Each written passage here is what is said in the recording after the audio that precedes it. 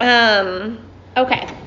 So we talked yesterday about what my meditation teacher that I don't really know, named Tara Brach, calls the 3 refuges. And she's a Buddhist meditation teacher, so like I said yesterday, the languaging sometimes is a little bit different, and the definitions of words can be a little bit different, but there's a lot of ways in which they're the same. And the 3 refuges, if you think of refuges like, where can I take refuge when I feel lost from myself, right? Where can I take refuge when I feel really disconnected from the truth of who I really am? Does that make sense to you, friends? And everyone, I think, especially if you're here and you're doing this practice, you know that feeling of disconnection when you start to feel unrooted and dispersed, right? And for a lot of us, I know from doing Raise of Hands that 2020 has been a feeling of dispersed energy so far. Has anyone else felt that? Yeah. Giggles. Yeah, I know. It's like the laugh where you're like,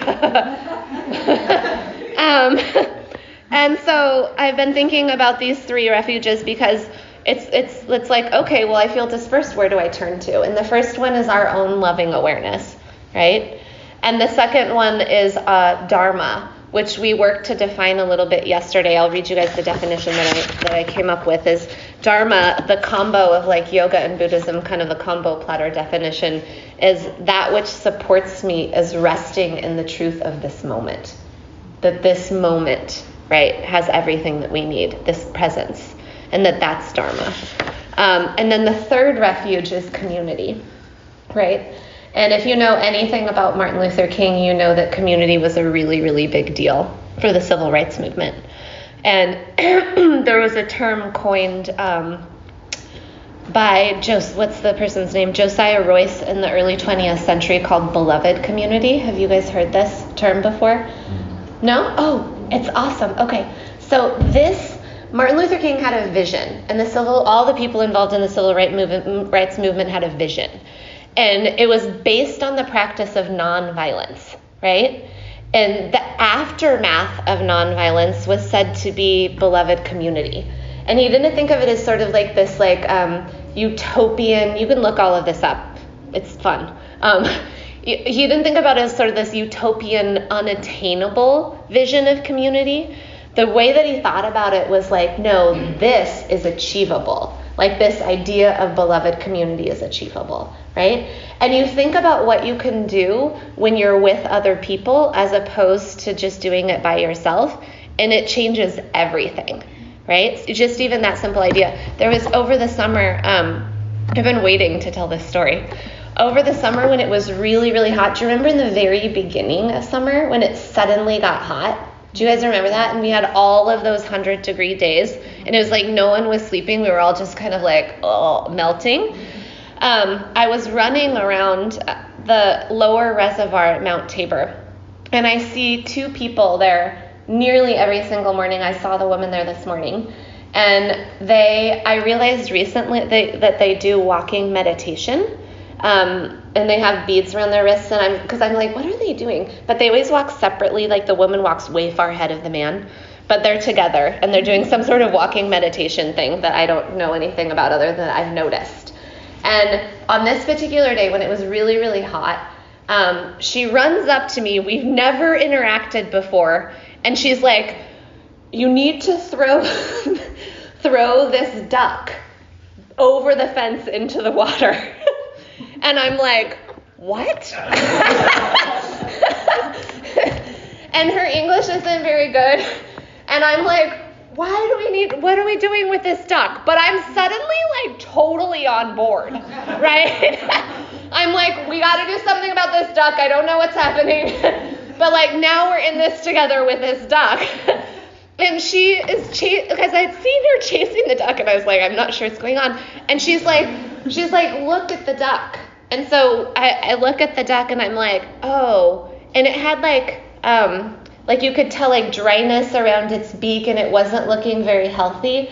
And she's like, this duck needs water, right? We have to save this duck.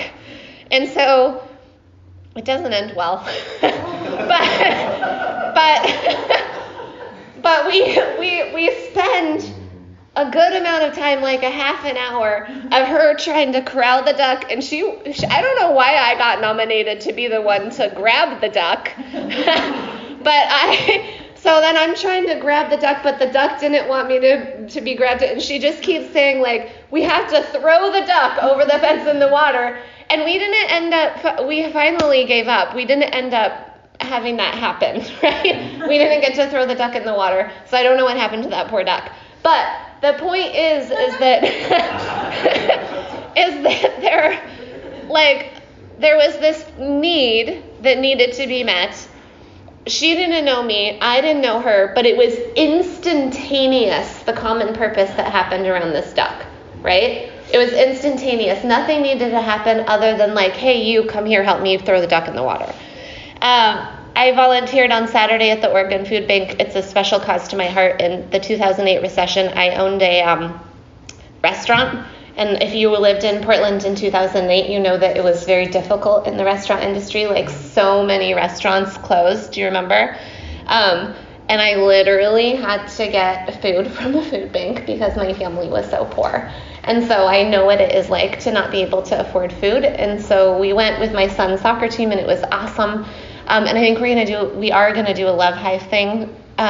And it felt like when you're doing it together with all of these other people, it feels so much more easeful, right? And the connection that you make with everyone there, you're acting in common purpose. And it's in yoga, we have a word for nonviolence. It's called ahimsa. And it starts in all spiritual traditions by not doing a violence to ourselves, right? And I think that the temptation with everything that is going on today with the fires in Australia, oh my God, Trump, like the election, like the language of division is really intense right now. And it can feel very tempting to want to take that on. Like, you're like, aren't you a little bit like, oh my God, what am I going to do about it? And I think of what we talked about some months ago about Swami Satchitananda. And he was asked at an event, what is the difference between illness and wellness? And he wrote the words on the board, and he said, he circled the I in illness and the we in wellness, right? And that's the difference, is that when we are harmonizing the I with the we, that's when great change is possible. And that's what, I mean, you guys know that, like, that's what we're doing here at the Hive. Like, that's what a hive is, right? That's our purpose, is to be in community and to make change. And every single one of you, no matter what you're doing in your life, has the capacity to be able to show up in love and in nonviolence to yourself and to others. Make sense? I have a list of all of this other stuff, but I think we'll pause there and maybe we'll work it in later. Yeah? Okay.